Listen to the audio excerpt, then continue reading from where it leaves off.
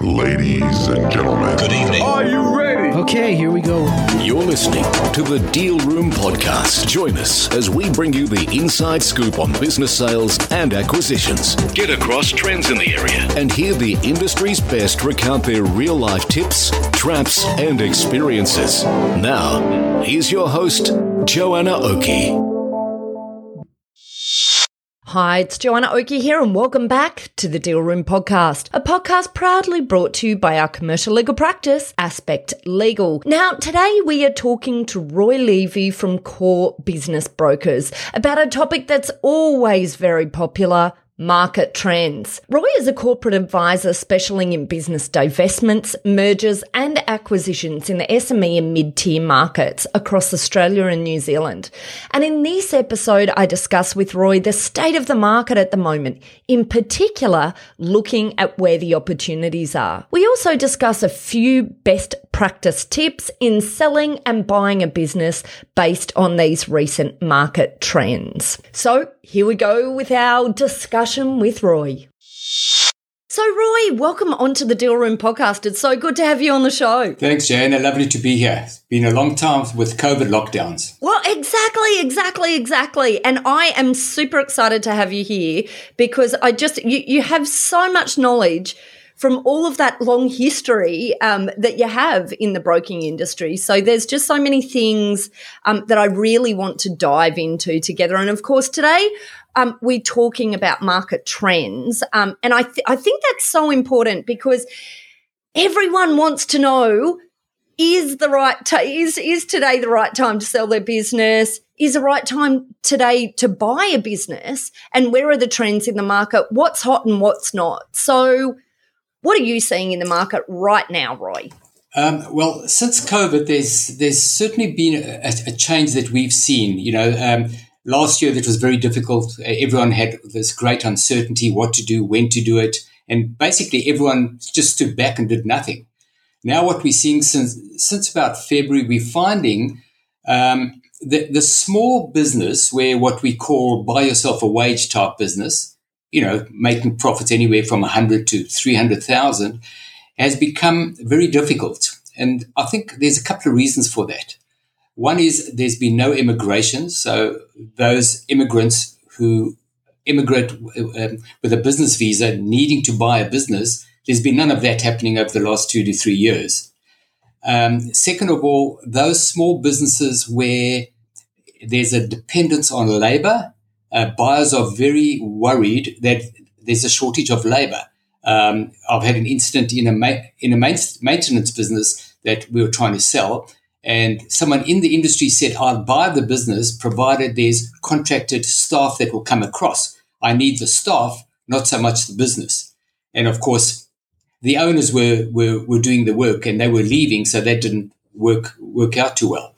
So in the hospitality side of things, it's very uncertain because a lot of businesses have returned to pre-COVID trends or turnover, but a lot have not because foot traffic, for example, in the city is still down very, very badly. So those cafes have not bounced back to pre-COVID levels. And there's a lot of uncertainty still and a lot of fear.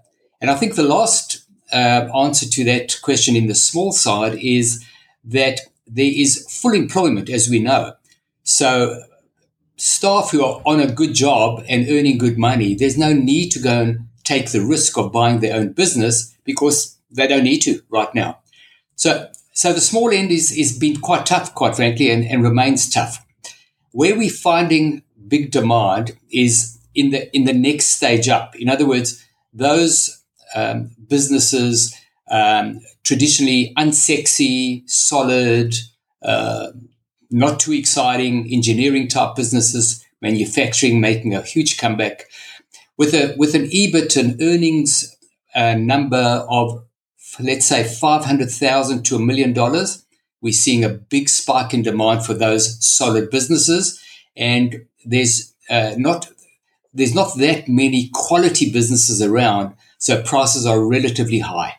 And those vendors who've been around a long time and who've now said it's time to retire because I've lost 2 years of traveling at this stage of my life, They're coming to the party now. They're looking to sell, and we're finding big demand in those type of businesses, which is good for us. Yeah, yeah. Look, it's fascinating hearing you talk because I am seeing exactly the same things, which I guess I guess that makes sense. But we're dealing with quite a few engineering businesses right now who are right in the middle of deals in the 500 to $1 million EBIT that you're talking about, and they seem good, solid businesses. And I think that the thing right at the moment in the market is the appetite seems to be for the businesses that have that solid history and that have predictability, stability into the future, even more so than any time before that I've seen. That's what we're seeing. Certainly, hospitality, travel, all of those types of industries that have been hugely impacted by the pandemic. For obvious reasons, I think you're absolutely right. We're not seeing much in the business sale market. And in fact, earlier on, I was seeing a bit of distress sale in that area. I'm not even seeing that at the moment, which is interesting. I'm just seeing very little movement at all. Is that what you're seeing as well in that area? Absolutely. Largely those businesses traded right through the COVID because, they weren't forced to close down other than possibly a few weeks. So their figures didn't deteriorate very, very much at all. And in fact, some of them even did even better. That's another challenge these days. One, a buyer is always asking the question, were you affected during COVID? Were you affected positively or negatively? So we need to look at normalizing the figures of the business to say what is going to be the sustainable profits into the future, rather than looking through the history and understanding what happened and why. I was just going to agree with you because that's absolutely the thing when we're dealing with businesses that have had a lot of volatility in these past couple of years. I think the problem has been going to market, getting comfort from a buyer as to what the future actually looks like for that business is really hard at the moment. And of course, so that's why we're seeing, deal structuring moving a lot more to earn-outs and contingent payments based on performance of the business post-completion. That absolutely, that's a strong element in the market right now. But that makes sense, and I think in many instances, that's better for the sellers as well, because where a buyer's not comfortable, then at least they're able to share in the downside and upside risk of future performance. Spot on. That's exactly right. Yeah. Okay. So what does this mean for our buyers and sellers then? So and what is your when you're going to talk to businesses who are looking to move to a sale at the moment, do you have different things that you're saying depending on the market that they're in and the size of buyer that they potentially are looking for? Absolutely. So we need, when we go and talk to potential sellers, the first thing we need to do is understand a little bit of the history of the business, understand the financials of the business and the trends as we've seen over the last couple of years, and especially during COVID, and then ask them the question, are you comfortable in presenting these figures or an adjustment to a buyer as what they call maintainable future earnings? Because that's the figure we need to base a valuation of the business together with other factors, the SWOT analysis of that business and the industry, the asset base, working capital requirements for certain industries is very critical. So basically that's what, and another important factor is no buyer likes to buy a business and then have static performance, even though if the performance has been good. They want to see or want to understand that they can grow the business. So that's the question we asked to a vendor. If you were 15 years younger, how would you take this business to the next step? And that we need to introduce to a buyer, and provided it's feasible, that could excite them because they will have the energy to do that once they're comfortable with the business. Yeah. And do you feel like you're having to turn, a sellers more disappointed now than they had been in the pre-COVID days in terms of the value that you think they're able to get out of the business compared to the value that they thought that they'd be able to extract? There's a bit of a mixed bag. Sometimes a seller would have gone and got some opinions from his advisors, good friends in terms of value, and their opinion is often unrealistic in terms of what's going on in the market right now. When we give them our opinion, which is an honest one, and we give them the reasons for that, then, if their answer is, well, X or Y told me that it should be a higher value, typically our answer will be, when is the last time X or Y sold the business? We're out there talking to buyers, talking to sellers every day of the week, understanding what's the trend in the market, what's going on, and we give an honest opinion once we understand the business and the nature of that business in terms of what we believe the value will be. A good, solid business today is getting a good price, and as much as, if not higher in some instances than pre-COVID, for certain types of solid, old-fashioned businesses that just chug along year in, year out, shooting up the profits. So we encourage the buyers. We'll give them an honest opinion, and if one markets the business well and creates some options for the seller in terms of qualified buyers, that's where you get real good value out of the business, because ultimately the market will determine what the value is. But the more qualified buyers you have chasing the one business, that will ensure a really good price. And obviously we've been talking about, we've been referencing to the most recent history and impact of the pandemic. There's been another large global consideration at the moment with the war in Ukraine. We've had a couple of deals that have had a bit of wobbles, arising from uncertainty in global markets. And I think, it's interesting to think about these macro issues and the impact on us here in Australia. It impacts some industries, doesn't impact others.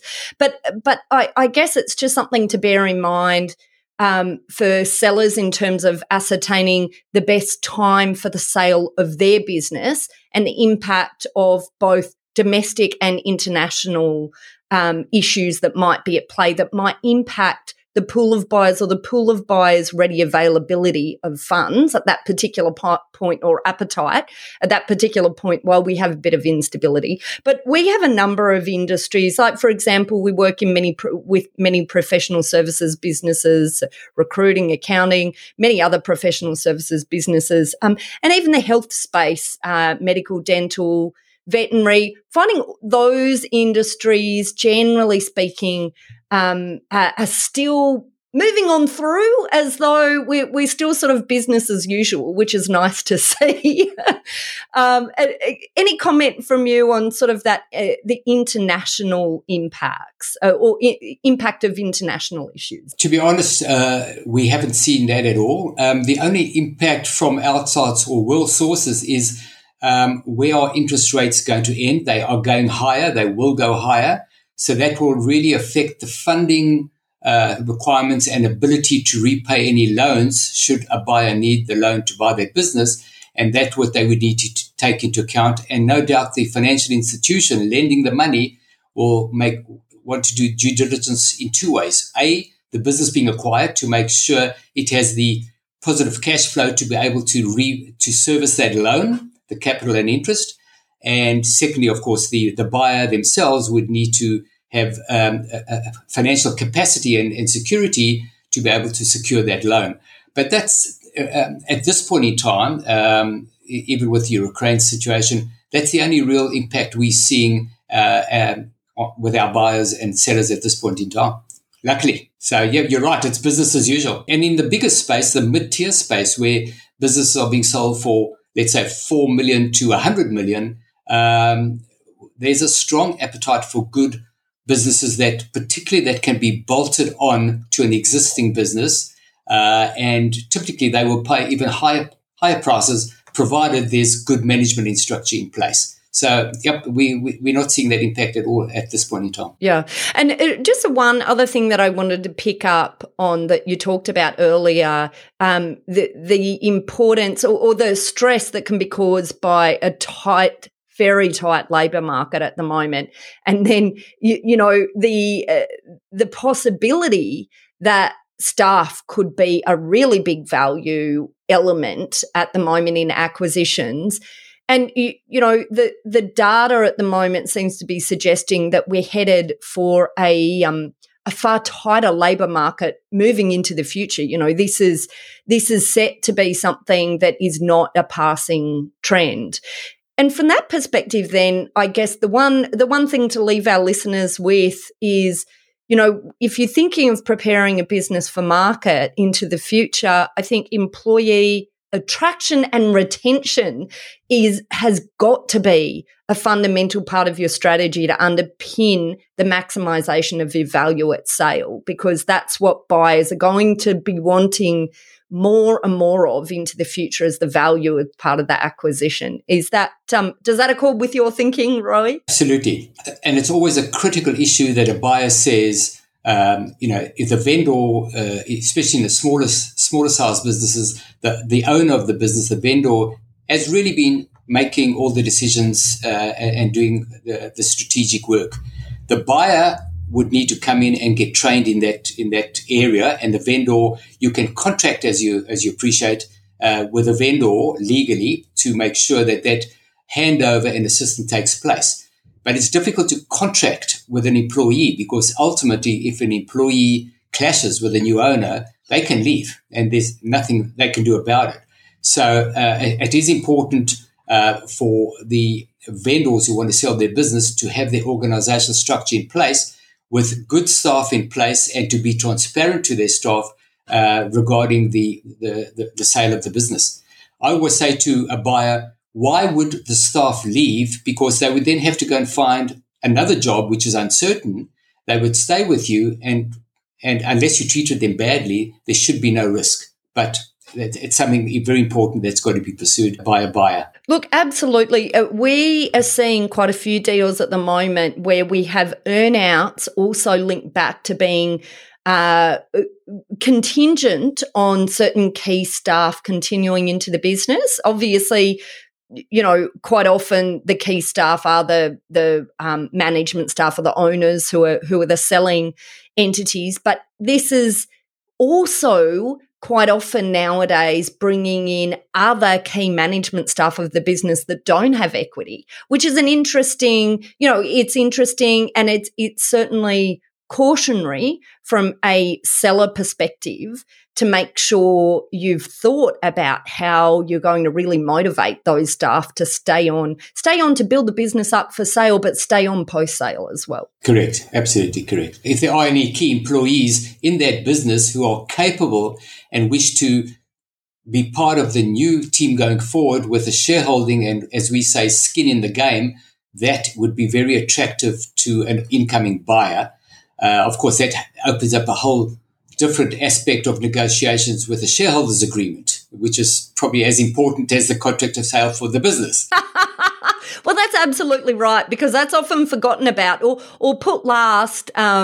But the shareholders agreement is super important in terms of preserving those rights for the future. But Roy, I've just got to say, this is where I just love your ingenious thinking, because I think you've got some examples that we're going to talk about in a future episode of some nifty and creative deals that you've managed to stitch together to make sure deals happen. And I think when you're talking there about employees, perhaps from a buyer's perspective, it might be a good idea to sort of position them as potential owners into the future. I think it just alludes to some of the creative options that you're often thinking about for your buyers and sellers. Correct. Absolutely correct. Which is clever, very clever. And I can't wait. We've got an episode coming up with you, Roy, where we're going to talk all about the creative deal structures that you've been putting in place. Excellent. Look forward to it. Wonderful. Well, if our listeners want to get in contact with you, Roy, how do they go about doing that? The easiest way is check our website. It's www.corebb.com.au, or email us at sales@corebb.com.au, or give us a call on the website is our number. Give us a call anytime. And we'll link through all to all of those links and website and your phone number and all of those sorts of things in our show notes. So if you're running along a beach right now and you weren't able to jot down Roy's details, have no fear, you'll be able to access it from the show notes. Roy, I just wanted to say a huge thank you for coming on to the Deal Room podcast. Thank you for having me. It's been a pleasure. Thank you. Well, that's it for this episode of the Deal Room podcast, where, of course, Roy and I discussed the most recent market trends. Now, if you'd like more information about this topic or to connect with Roy Levy at Core Business Brokers, then just head over to our website at www.thedealroompodcast.com, where you'll be able to download a transcript of this podcast episode if you'd like to read it in more detail. You'll be able to connect straight through to Roy Levy at Core Business Brokers, or you will also be able to book in a call with our legals at Aspect Legal if you would like to have a free discussion about how we may be able to assist from a legal perspective in buying or selling a business. Well, that's it. I hope you enjoyed what you heard today. If you did, don't forget to subscribe to the Deal Room podcast on Apple Podcasts, Spotify, or your favorite podcast player to get notifications straight through to your phone whenever a new episode is out. Thanks again for listening in. You've been listening to Joanna Oakey and the Deal Room podcast, a podcast proudly brought to you by our commercial legal practice, Aspect Legal. See you next time.